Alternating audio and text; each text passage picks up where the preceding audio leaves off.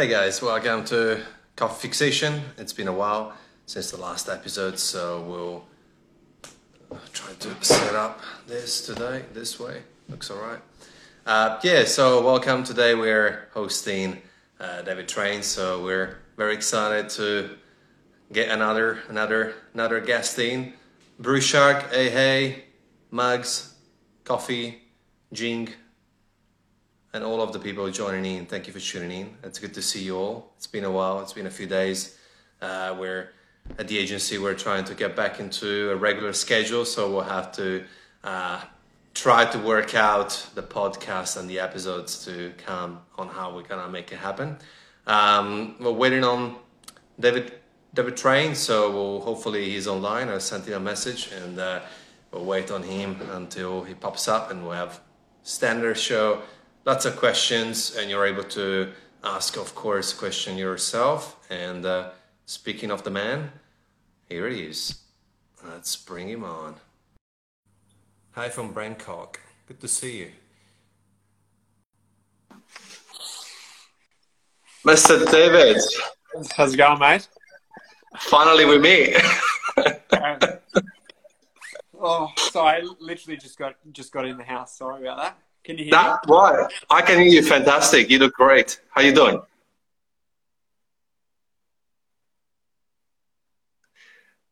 Spinning. I got you. How you doing, my man? Yeah, really, really good, actually. Just came back from a nice little holiday, which is really nice. How are you? Good. Unusual day. Obviously, with the reopening and everything, I had more of a normal day. I had a few meetings in the city and sat down at a cafe. Big shout out to the boys from Vacation Coffee. We were there for coffee and normal, kinda. But yeah, I think we're going to have to reshape normal. Yeah, I was also had a quick few meetings as well, and it was nice to drink an espresso in a cup. In a cafe, which was really, really nice. And that was a really nice place called Karma and Crow here in Adelaide. So it was good. Very nice. Very nice. Very well, first things first. How's things with COVID where you are and for you and your family? Everyone good? Yeah, actually, it's been obviously a strange scenario. And my immediate family, we're all kind of all over the place in Australia, in Scotland, in Ireland, in London. So we're kind of used to being separated.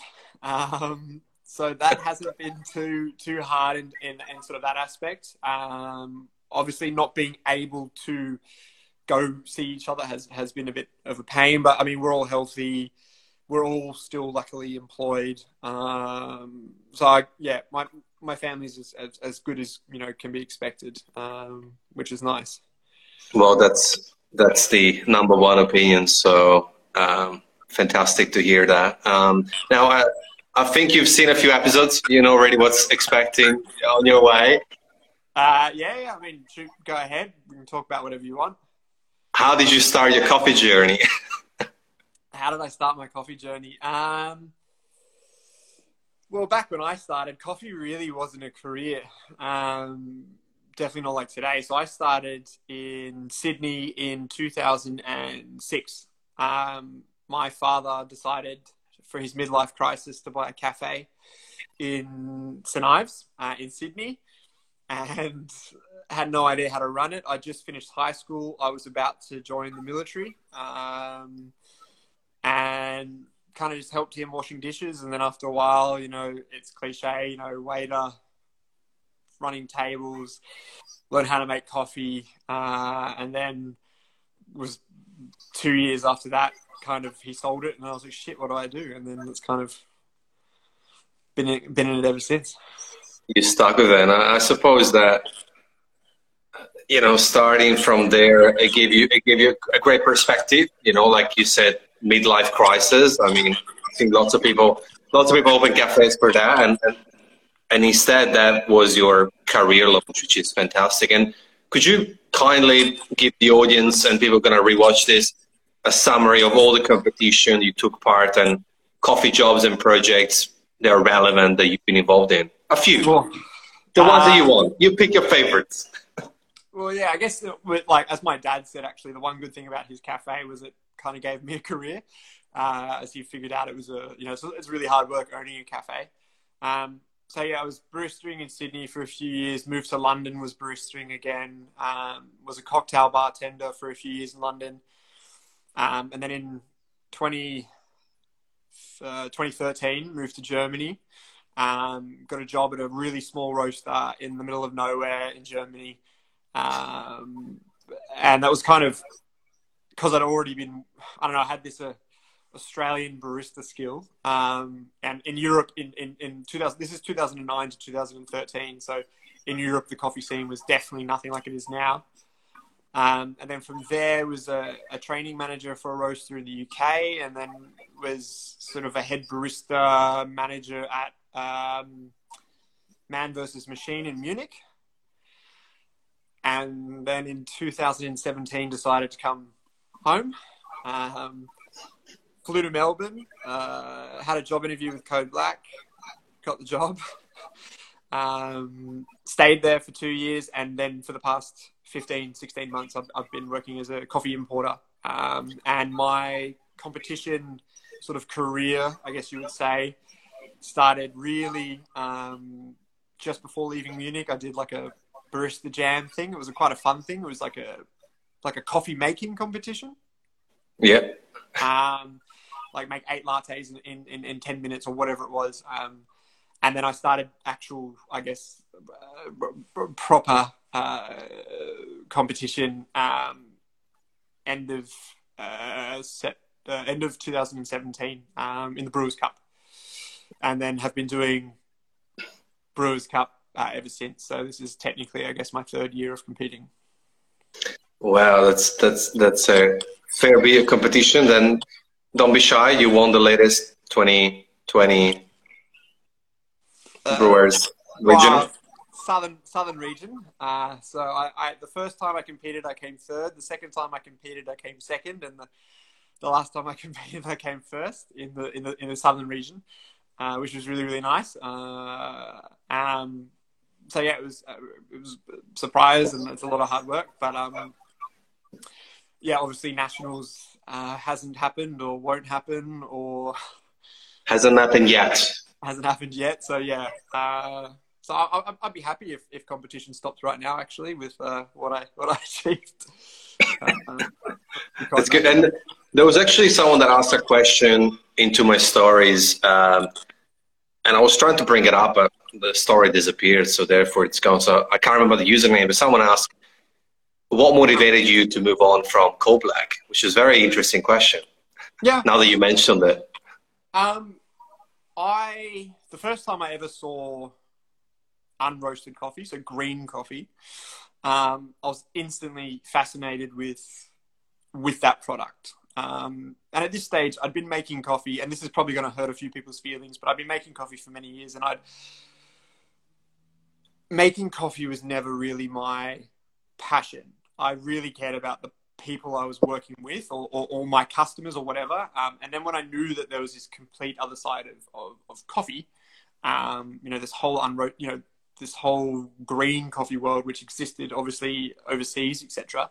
I knew that I really wanted to kind of pursue the path in green. And when the role with Langdon's came up, I applied for the job, and I'd done a fair bit of I'd done it's not very common in Australia, but my SEAE or SEA green bean and sensory analysis training modules, and some organic acid classes, etc. So a lot of things that were geared more towards sensory and green grading, etc. So my fascination had always been to kind of work in that field or in the field I'm in now. Gotcha. Which it caters perfectly for the next question, which is, we all love coffee, it's delicious, but it wouldn't be possible without the people and the community around us. So, from origin to roasters, that's probably your chapter, but also from barista to consumers. I think that we often forget this element. and I think that the pandemic has woke up a little bit of people on, hey, we've forgotten about the people. Could this element combined with the overall experience, across the chain, become an element to save the industry? I mean, I'd hope so. People always say like they're in this industry for people. Like you have to be, and I've always cared infinitely more about the people I was either serving coffee to. Like I obviously wanted to give them the best beverage that I could possibly give, but I cared more about who they were, what they were doing, how their day was, how their wife and kids were, etc. And then same with my role now is I care infinitely more about either the people that I'm helping supply coffee to, or the people that we're buying coffee from. And I'm thinking what's happening right now will just kind of showcase people that the supply chain is massive, and what affects your local cafe affects a coffee picker in Colombia. So I hope the outcome of all this will be more awareness into just the whole supply chain and how it all affects each other. And help the people watching and who are going to watch again or listen to the podcast. What exactly do you do, and what do you love about what you do? Essentially, I help coffee roasters find green coffee. I sell to roasters kind of all over Australia, and help facilitate their needs, I guess, their wants, or whatever they're looking for. And generally what I love about it is I supply a really broad range of roasters with wildly different philosophies. And it's actually really humbling to meet all these people who have such different opinions on coffee. And I get to sort of learn their approach and to why they do it. And when you work for a roaster, you can get a little pigeonholed in your opinion on coffee and what's good coffee and what's bad coffee, etc. And kind of when you work in green and you're dealing with so many different roasters and they buy coffee from other importers and they have great coffee as well, you end up, I think, getting more of an appreciation for just sort of all approaches and all theories and all styles in terms of roasting and buying. So it's that's actually been something that I've really, really enjoyed. And is it, I'm assuming it's almost, the green is kind of your baby, right?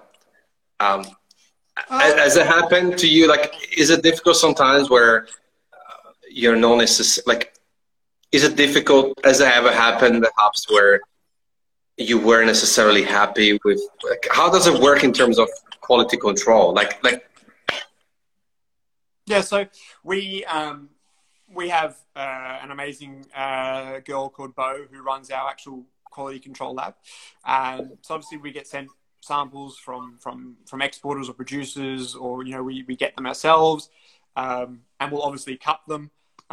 We grade them out of 100s, give them a score accordingly, and obviously we'll say yes or no essentially to these coffees, and then when those coffees are then commercially milled, we'll be sent what's called a PSS, or another sample. And it's kind of like another way that we can either continue to purchase these coffees, or maybe something's gone wrong and we might not be able to take them. And then once again, when they land, we then take a landed sample and do the whole thing again. And it doesn't always land the way you want it to. Of course. And then we have to deal with it. We once that coffee's left that country, that's our problem. Yeah, I suppose what I was trying to say is, it's like you're providing an ingredient to the cook, to the chef, but the chef can still stuff up the ingredient. Like how is it difficult on a personal level? Like, that's just this pure curiosity. It's not part of the questions. It's more like, you don't have to answer it, but like, do you know what I'm trying to say? Yeah, I do. There are some of the roasters that I know of, or whatever. I maybe don't necessarily agree with their roasting style or their approach, but I'm not their customer. Cool. They have people that love what they do, and it's just maybe not. I mean, there's always a preference. And even when I worked for roasters, and we would buy coffees and roast them, not every single coffee was something that I personally enjoyed. They were good coffees, roasted as good as they could be, but they weren't necessarily for me. And I guess I don't actually feel too protective of the green because we don't grow it.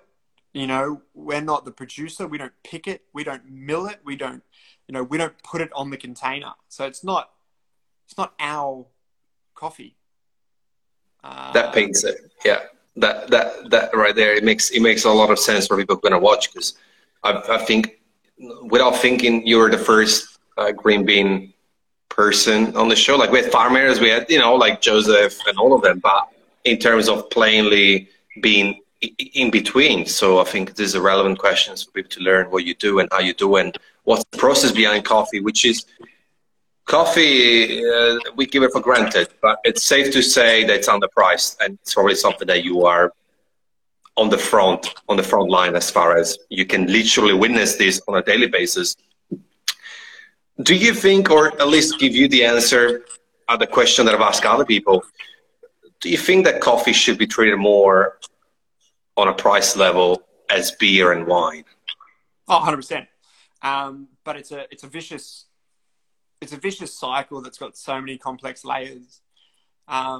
If we start charging cafes, if I'm a roaster, etc., if cafes start charging customers, $5 or $6 for a latte, which they should, how do we translate that extra cost, gets back to the people that are doing the hard work?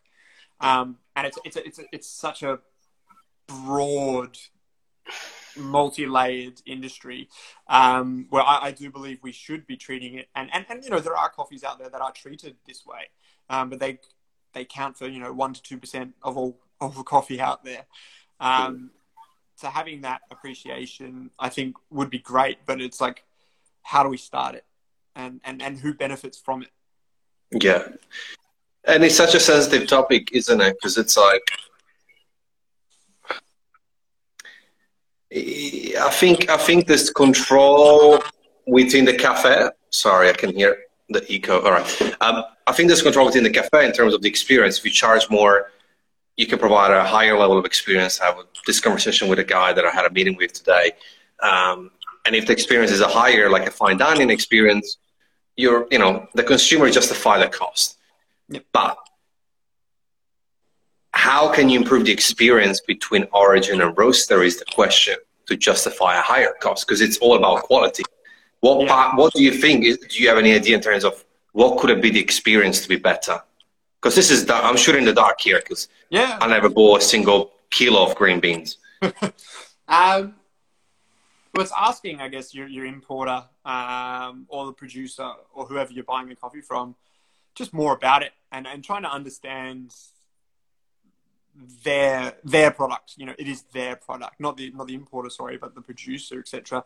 And trying to understand, how do you want to represent it? If you're a roaster, understanding that connection between, you are translating their product for a consumer. You're the voice to their product. And if you can, maybe if you have that option or the capability to communicate with them, or to people like myself, etc., to understand more about the product, to give it the appreciation that it does deserve. Not all coffees are easy to access this information. Very large, kind of commercial grade coffees that are, from huge areas of different countries. You can't find that kind of level of information. But a lot of the coffees that we do buy in Australia are really well grown, ethically traded, etc. So trying to find the right questions and the right answers to give your end consumer, as a roaster or a cafe, a better appreciation for that product. And I think there's a few roasters that do justice to that, as far as tasting cards and showcasing, even putting out there what they paid for the coffee. And I think it can work. It's just not enough at the moment, I suppose. What we have back in my country, for instance, for certain industries, we got capped prices and capped industry-regulated pricing and rules. For instance, within the same amount of square meters, you can't have more than 3 pizza shops. So then, if you're pizza shop number 4, you gotta wait until one of the 3 shut the business, or you gotta move to another location. Would you say that perhaps if the industry was regulated as far as pricing goes for between roaster and cafe, could be, you know, and not one price. It will be a range from XYZ all the way to ABC. But at least then the cafe owner would have to be charged a little bit more already for it. I think it would be a fantastic idea. But the issue, I guess, is that people will still trying to be capitalizing on making money. And someone will be there in the middle. And it happens in every industry. There are people that are always trying to, and there's nothing wrong with making money. It's, you know, it's the way the world works. But there will be people probably trying to manipulate that. And you know, if we could try and, so if you have, like the FNC in Colombia, you know, they try and regulate the cost of Colombian coffee.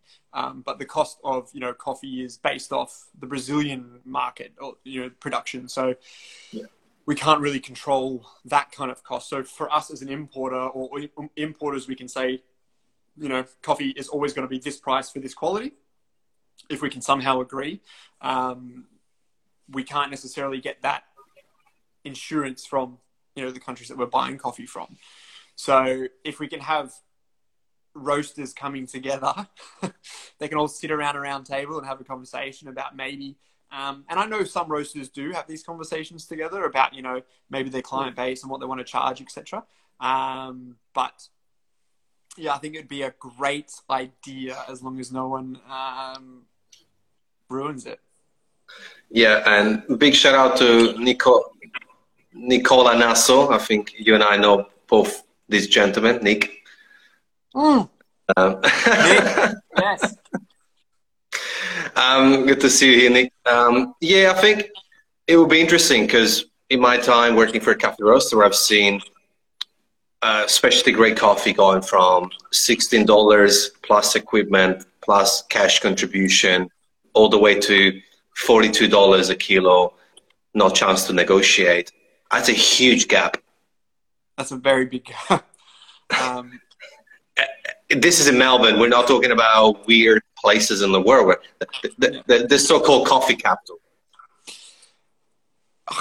Roasted wholesale in Melbourne is a very competitive market where roasters are willing to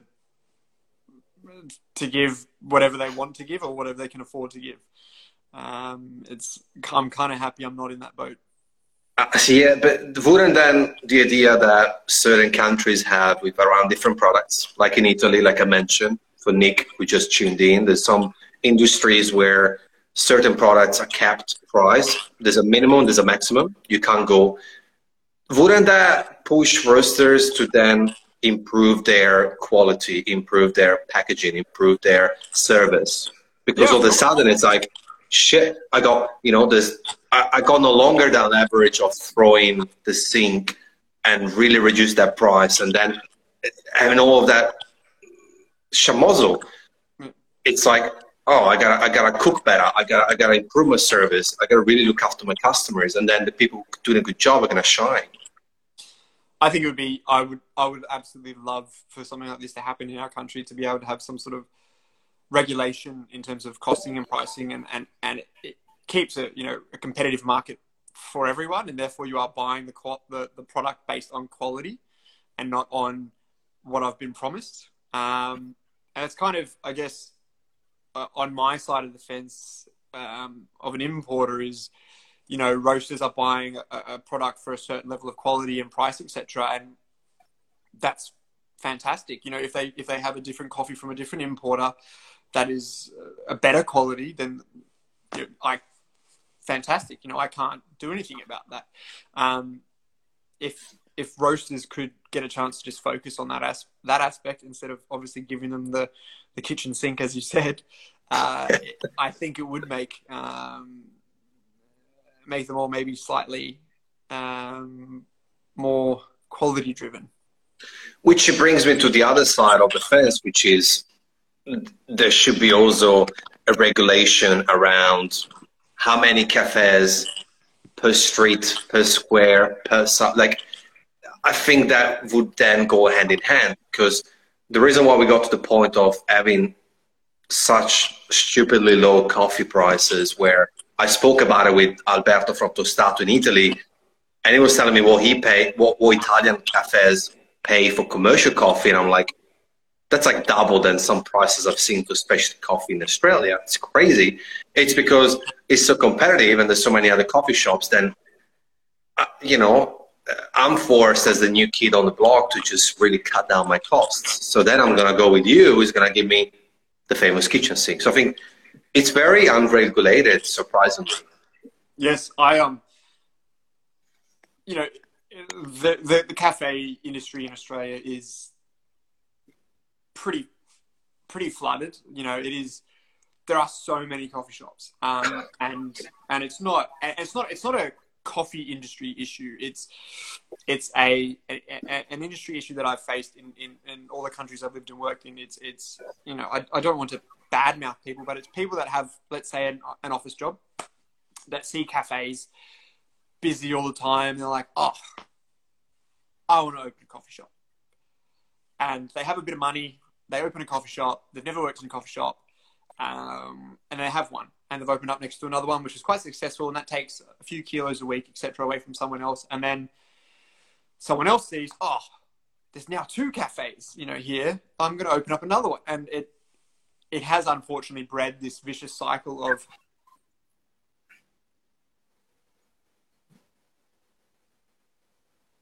it does say that we have this vicious cycle of so many cafes, and then obviously, how do we cut costs? You know, how do I make my cafe more profitable? How do I make my roastery more profitable?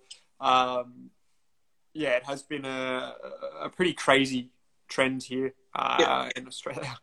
And look, said oversaturated. Yes, 100%. And look, I'm going to drop a heavy bomb, and if people don't like it, then they can just tune away. That's not a problem. I also think that a large percentage of those players who thought diversifying or listening to a broker selling the dream to have your own cafe, you know, what you just said, I think a lot of those people, because of something that nobody talks about, COVID-19 will make shut businesses. And I agree that it's also because of the virus. But I also think the following. I think it's a great way to walk out. Why? On a human level, if I tell my parents, hey, I just left my 6-digit figure income, I'm going to open a cafe, and they are against it, or my wife or my friends. And for months and years, I struggle. And I just keep getting, you know, credits, loans, and try really to make it work and just stay above the water. A lot of those businesses that didn't shut down because of fear of judgment, because of their own insecurity, because they didn't want to look as a failure and get someone told them, I told you, you couldn't open up a cafe. When COVID instead kicks in, I'm not saying it's a ticket, it's an exit ticket, but some of those people, it will be an exit ticket, because then they're going to feel sorry for me that I got hit by a pandemic, and yet I was just doing 5, 6, 7, 8, 9, 12 kilos of coffee, and the business wasn't viable in the first place. I think I agree. I mean, and there's no shame in not having a successful cafe. I mean, there's unfortunately hundreds of them in the country. It's not for everyone, and not every cafe can be successful. You know, not every pizza shop will be successful, not every bar, or, you know, it's just unfortunately not going to happen. And there's no, you know, my father had one. He did okay. I think he sold it at a very small profit. He would never do it again. And I haven't opened a cafe. I haven't said I won't, but I haven't opened one in 13 years because I understood how hard it was, or is, to run. So. And going back on regulation, and then, you know, we can move on, but it's like, I could not become a commercial electrician, plumber, dentist, doctor from tomorrow. There is a process, there is a license, there is a process that at least they're going to teach you the basics of, like, okay, I'm going to be able to do A, B, C, and D, then I'll build up my experience. So I've seen too many shops with the job that I used to do where it was a chiro, an accountant, a banker, insurer, you name it. But it's like if I open up a pizza shop. I have no idea. I have experience in hospitality, and I still think that people who don't know how to make the core product of a restaurant or a cafe shouldn't open it, because how can you run it if you don't know how to cook or how to make coffee? It's almost a guarantee that you're setting up yourself for troubles, because guess what? Even if you have 10 years experience, you can still fail. But if you go, if you go zero, yeah. Fuck. I couldn't agree more. I've said this many times over the years with people that I've met. Stay in your job, buy a GS3 or a Linear Mini and an EK43 and make fantastic coffee at home. Or if we could just have some form of traineeship.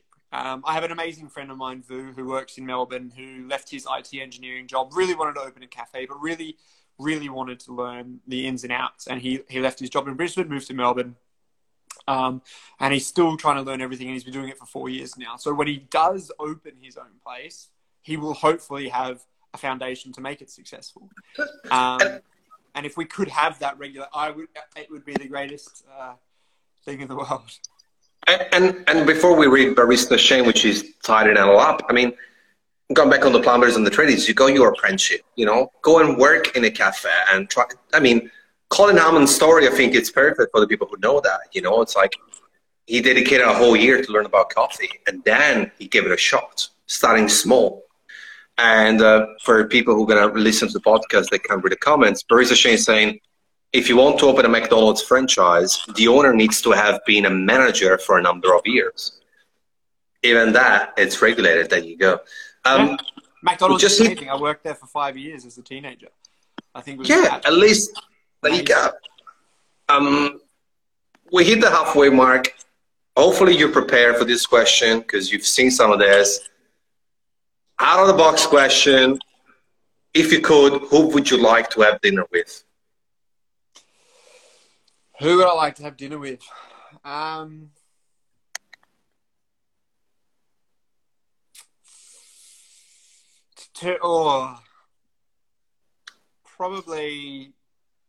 Right now, I'd love to have dinner with my old man because I'd love to see him. It's been a few months. He's not going to watch this. It's all right. But I'm a massive Tottenham Hotspur fan in English Premier League, English football. So probably Harry Kane, who's the England captain. Just because I'd be a bit of a fanboy.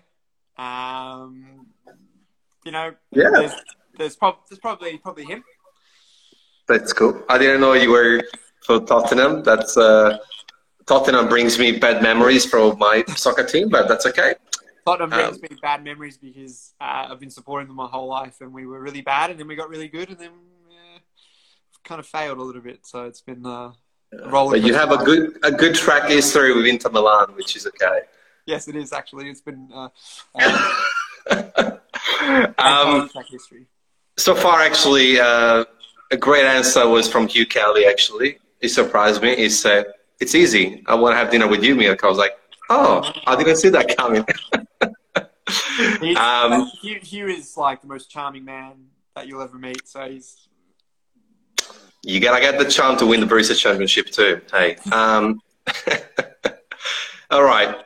Now, I still think it's relevant to dinner with Eriksson, Nicola. Well, he's now from Spurs to Inter Milan. So there you go. Now, I still think it's relevant with regulation, what we're just talking about. I still think that we shouldn't deter people who are really passionate about coffee to follow coffee as a career. What we were talking about was more in terms of regulation and be smart about it so that the industry will gain out of it rather than losing out of it and not having a oversaturated market and more successful business stories. Now, what would you tell to people who are stuck in that good job, or they're studying at uni, they're studying, marketing degree, but they found themselves on a part-time casual job into coffee, and they decide like, shit, I really like this. What's the best approach to say, F it. I'm not gonna listen to anybody else. What they're gonna tell me. I'm just gonna go for it, and I'm just going to be just doing coffee for the rest of my life. Yeah. What's the trick? Listen to everyone, but make your own opinion.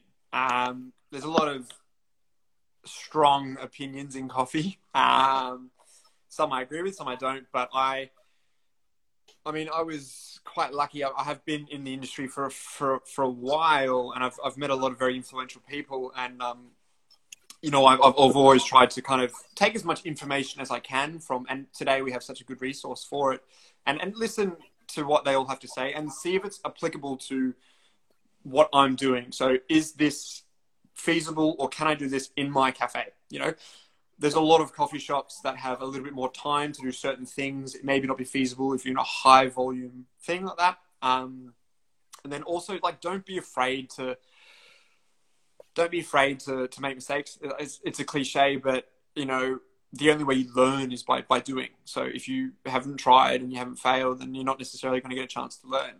And taste as much coffee as you possibly can, to understand, and I mean, like, literally every day in your cafe, to understand how it interacts, etc. And then if you really want to make it a career, find out about the industry, what it is you like. You know, you don't have to be a cafe owner or a barista. You can be a sales rep for a roaster. You could create takeaway cups. You could be a machine tech. You could do food photography. There's a massive spectrum, and a lot of people go, I want to be a barista, I want to be a roaster, I want to be a green buyer. Maybe you don't want to pull 1,000 coffees a day. You don't want to do a production roasting facility where you're roasting a ton a day. Like, it's not for everyone. You need to understand what it is in the industry you like, you love, and focus your energy on that. Thank you. If you follow a few of my episodes, I've been trying to scream that the spectrum is wide. It's about identify that passion of yours and combine it. Whether it's making martinis with AeroPresses whilst you're doing DJ set because you love music and coffee, and go super weird. It's like, and I always make soccer as a good example. Football, but you know, they call it soccer here. It's like football. I know, but they call it soccer. Hey, it's like people think, oh, my passion is soccer. I gotta become the next Harry Kane. I gotta become the next Messi, Ronaldo. No, you can be commentator. You can be the speaker at the stadium. Then when your team scores, you can just cheer and do whatever you gotta do. You can sell T-shirts. You can sell jerseys. You can be a blogger. 442 on Instagram pop, and now they interview crazy people. You can start a podcast. You can start a YouTube channel. Like it's so vast, the things you can do. As long as you remember that passion at core is your basis, rather than focusing on money. Oh, well, but if I roast and have a shop, I'm going to make more money. But if you're going to hate making 100 coffees a day, an hour, whatever, then what's the point of waking up and go, oh, I gotta make all these coffees. But yeah, that's the thing, is that, and it takes a while. Like, it took me maybe 5 or 6 years of actually being in the industry to really understand what I wanted to do. Like, I was traveling through Europe. I knew how to make coffee. I was okay at it. Like, it wasn't necessarily like I want to do this career. It wasn't literally until I really spent time with green coffee that really, you know, sort of piqued my interest in. That's what I want to focus on. But, you know, if you are a very creative person, you know, you can do bag designs for coffee roasters, or labeling, you know, digital, like your niche could be graphic designing for coffee roasters. So you're right, like, the spectrum is not just I need to own a cafe or a roastery. It's, you know, I could be you know, there's not enough of in Australia, roasting techs.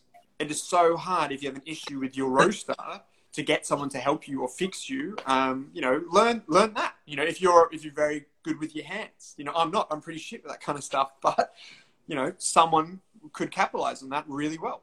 1000%. I was speaking to, well, I mean, we're not going to, well, fuck it. I was speaking to to Aaron from Wood & Co. Big shout out to Aaron. Love what he does in Brunswick. And, you know, he has that one person that can fix the one problem with his roaster. Like you said, it's not easy. And I think it's extremely important to just have an understanding of what you really like, what you really enjoy, whether it's the people, whether it's greens, whether it's origin. And that's a good starting point. And like you said, I think it's crucial to taste. But tasting is not just coffee. Taste what it means to work double shifts. Taste what it means to stay in front of a sample roaster all day. Taste what it means to go to origin and be on the back of a horse rather than a comfortable private jet. Like, taste the dirt of being a sales rep on the road. It's difficult. Taste the parts of that passion that you like, and then you can narrow it down, navigate that channel.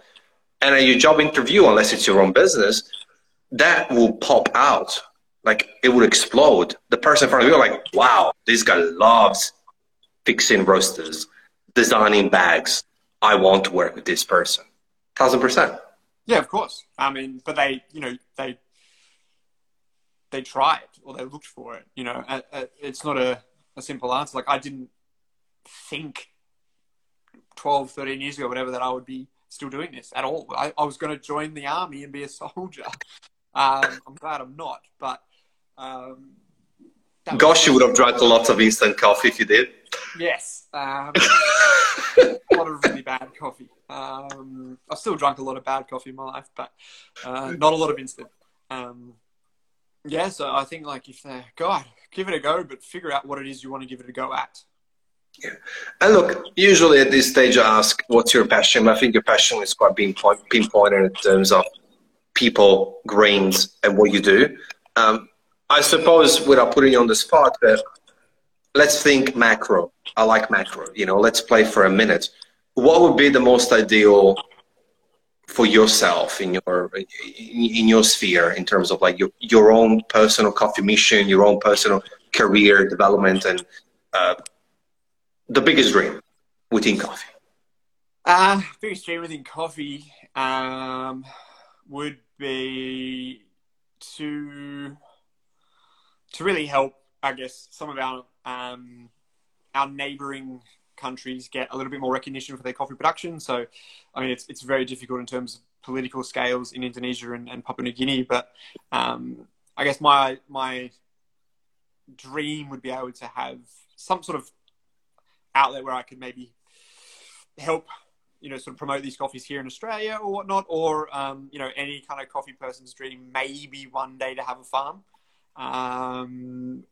Not to be a full-time farmer, but maybe as, you know, a hobby farm, if I ever get into the position where that's possible. And that's, I guess that would be the dream. Whether or not it's a reality, I don't know. But I would love to see that happen. Well, I think I got encouraging words for you in terms of Indonesia, especially because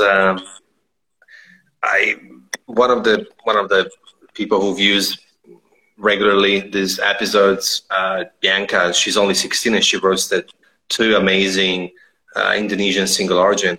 One, I remember the name, one Gallo, and for someone who's 16, roasting that on an espresso profile, and I made it into a filter with the AeroPress, it was delicious. So I think that I got asked a question today from a business meeting that I had, and it was like, what do you think millennials are going to bring to the industry? Because, you know, we have such a stereotype of looking down at young people, but I'm really opposite to that. I think millennials will bring some freshness, some ideas. Like, the industry's being stagnated in terms of, even, you know, they might start competing at a younger age, start roasting at a younger age, start slinging lattes at a younger age. Let's just look at the evolution of latte art, for instance. But I think that hopefully this new wave of people will help that mission too, get more involved. I mean, Indonesia is the biggest country that follows this page. It just tells how much they love the coffee. I think the Asian market in general is extremely fascinating. I mean, if I was a semi-successful roaster here in Australia, my focus would not be here; it would be Asia, because there's billions of people and a burgeoning economy. And yeah, I think that the younger generations are definitely the ones that are going to keep us on our toes. And just I saw someone tuning in, Josh. He's about 19 now. He has been roasting for 4 or 5 years already. Big shout out.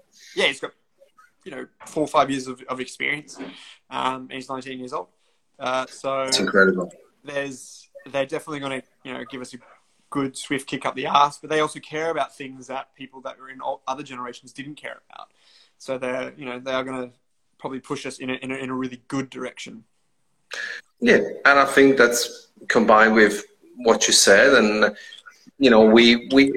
think we give for granted where we are, where we live, where we can literally be so picky on where we drink coffee, especially in Melbourne and Sydney.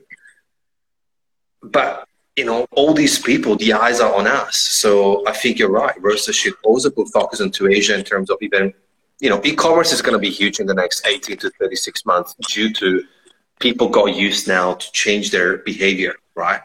I've said this many times on the streams. So I think people will look at what kind of coffee to buy. And I think, Australian roasters should put focus on their e-commerce as well to target those Asian countries, because they're going to be looking at, okay, what does a Melbourne coffee roaster taste like? I mean, let's look at Gardelli, for example. I was talking to Rubens, and 95% of his customers are outside of Italy. Yeah, I mean, Rubens coffees are on a next level for, his coffees are amazing. And I think I have been to Italy and I understand the culture there. He just wouldn't be able to, wholesale that the way that he can, but he's so smart with it that he has, he's correct. Capitalized on everyone else. Correct. He's capitalizing on his passion, which we go back to where we were, 100%. I think he's done a fantastic job. Speaking of which, in terms of coffee, a good roaster. oh yeah, and a good guy. He got me on to watch The Last Dance actually on Netflix. Good show. But which it gets to one of the toughest questions. What would you like to see in the future of coffee? What would I like to see? If I could, and I don't know how, I'd really like to see us kind of try and get away from the instant coffee market, because the instant coffee market still contributes to around about 50% of all coffee sales within Australia, 80% within the United Kingdom. And it's these kind of massive industrial companies that are trading in futures and C market and stuff, and really having a big input into the cost of coffee. So if we could somehow try to get the Australian mindset away from it, as much as we can, it will hopefully elevate the coffee that we're buying in Australia. It won't fix the world's issue, but it will hopefully fix some of the issues that we face here in Australia. But I mean, I'd also like to see roasters not offer the kitchen sink to everyone. Well, I think we're gonna see more. I think we're gonna see first people dropping instant coffee than what you just said, unfortunately. Just until there's some regulation, that's gonna happen.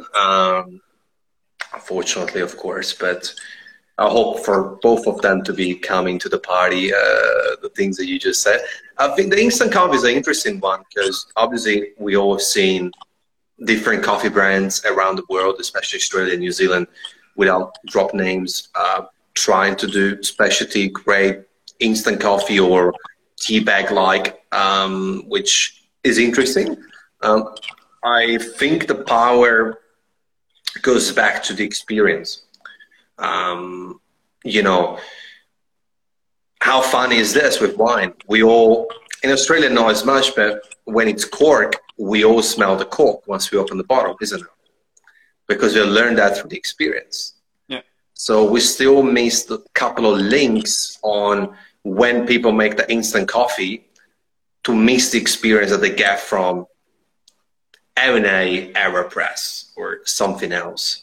So I think experience, price, and overall quality will help. And we got a question from barista Shane. Thanks for the question, Shane. Does that mean relationship instant coffee needs to come into the spotlight? Yeah, I mean, I would agree. Like some of the, the specialty roasters that are doing instant, they're doing the best job they can, but to produce instant is extremely expensive. Mm-hmm. So until we can maybe catch up in technology or cost wise, people will still go buy the Nescafe or the Kenco or whatever from the shop because, depending on who you buy it from, those instant sachets cost anywhere from sort of $2 to $4 for one instant coffee, where I could go to a cafe. Or I can buy $2 to $4 for a tin of instant coffee from your supermarket. So when we can catch up on the cost way and people can bulk batch make it effectively, cost effectively, and kind of transition that away, I think the relationship instant coffee would be fantastic. But I think we're just probably a few years away from being able to achieve that. Yeah, I like that answer that you just gave about just before when I asked you what you like to see in coffee, because nobody has mentioned instant in 36 or 37 episodes, and I think it's very relevant. I think back home, I mean, look, it's pre-ground and it's horrible and it's into a mocha pot, but I never seen like your staple instant coffee in Australia, something I've experienced only here. Even though we have it back home too, but I like that. We didn't talk about instant in so many times, and I think it's relevant. And I think that the online world can cater for that. And I think that in a weird way, without getting bashed by the audience, even the big guys who are the commercial, the big chains doing barista-like coffee, at least they're kind of drawing what coffee should be, and they got the power, advertising power, to go and say, hey, this is what coffee should taste like. Then there's a whole issues around the fact that they charge $1 and $2 and this and that. I get that, but I think that's also good. Looking at the glass half full, the big guys to promote barista-made coffee. Well, they have as you said, they have the challenge in the market and the platform to promote that. And we're lucky enough here that most people kind of appreciate that. My old man loves the latte. Like whenever I see him, we'll go to a really awesome coffee shop, whatever, but he's on the road a lot for work, and he'll unfortunately still get a 7-Eleven, $1, $2 coffee. So there's the appreciation, but they, the bigger ones, they definitely have the power to change it. Or there could be room for people listening or for someone out there in the world to create something that hasn't been created to facilitate a new way to brew, a new way to produce a cup of coffee that it's going to be viable for people on the road. I mean, until only a few years back, we couldn't do what we're doing now. There was no AeroPress, there was no French press at some stage, there was no. So hopefully, maybe that's the next challenge. Maybe someone to find a way to fight the coffee market. I couldn't agree more. And I think education is going to play a big role, but it's how it's done. Education. It has to be quick. It has to be accessible. It has to be fun. It has to be through social media, without making it overcomplicated and without putting a barrier between us and consumers, where they're going to be like, oh, that's a hipster fancy coffee. Fuck that. Yeah. They need to make it approachable. Coffee should always be approachable. And I have an issue with any kind of person that makes it unapproachable. But they do need to make it accessible and approachable to capture the market. That's not us, because we are not. You can still enjoy playing football without being Ronaldo, going back to the football coffee relevant. Do you know what I'm saying? Like, you can have the full-on, people with all the fancy equipment, all the fancy things making their coffee. That's okay. But you can also have more basic, accessible. We were talking about tasting notes recently, and I really want to hurry because it's only 4 minutes left. And it was very interesting because I was talking about it with Hugh on how complex we're making it is all tasting notes. And I think we should have beginner level tasting notes, mid, and advanced.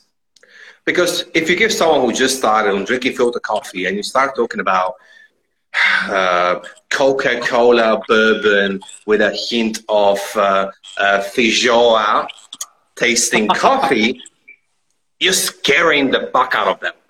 Yeah, right? I couldn't agree more.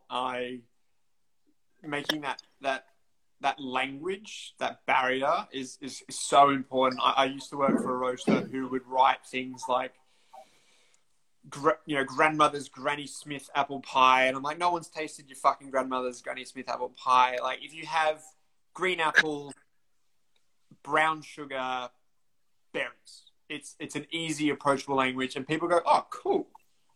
And then yes, when we get into the higher end stuff, you can have a little more information into what kind of berries, blueberries, blackberries, raspberries, whatever. But Correct. yeah, whenever I used to sell roasted coffee, retail bags, I'd say, yeah, it's sweet, chocolatey, nutty, and they'd be like, thank you, take it back home. I think that's fantastic. I think that we should cut back. And look, I get it. It's a marketing exercise. I get it. It's an attraction. I get it. It plays a role in looking cool. But I think it looks cooler if the consumer at the end tastes it, reads it, and is like, oh, yeah, I get that.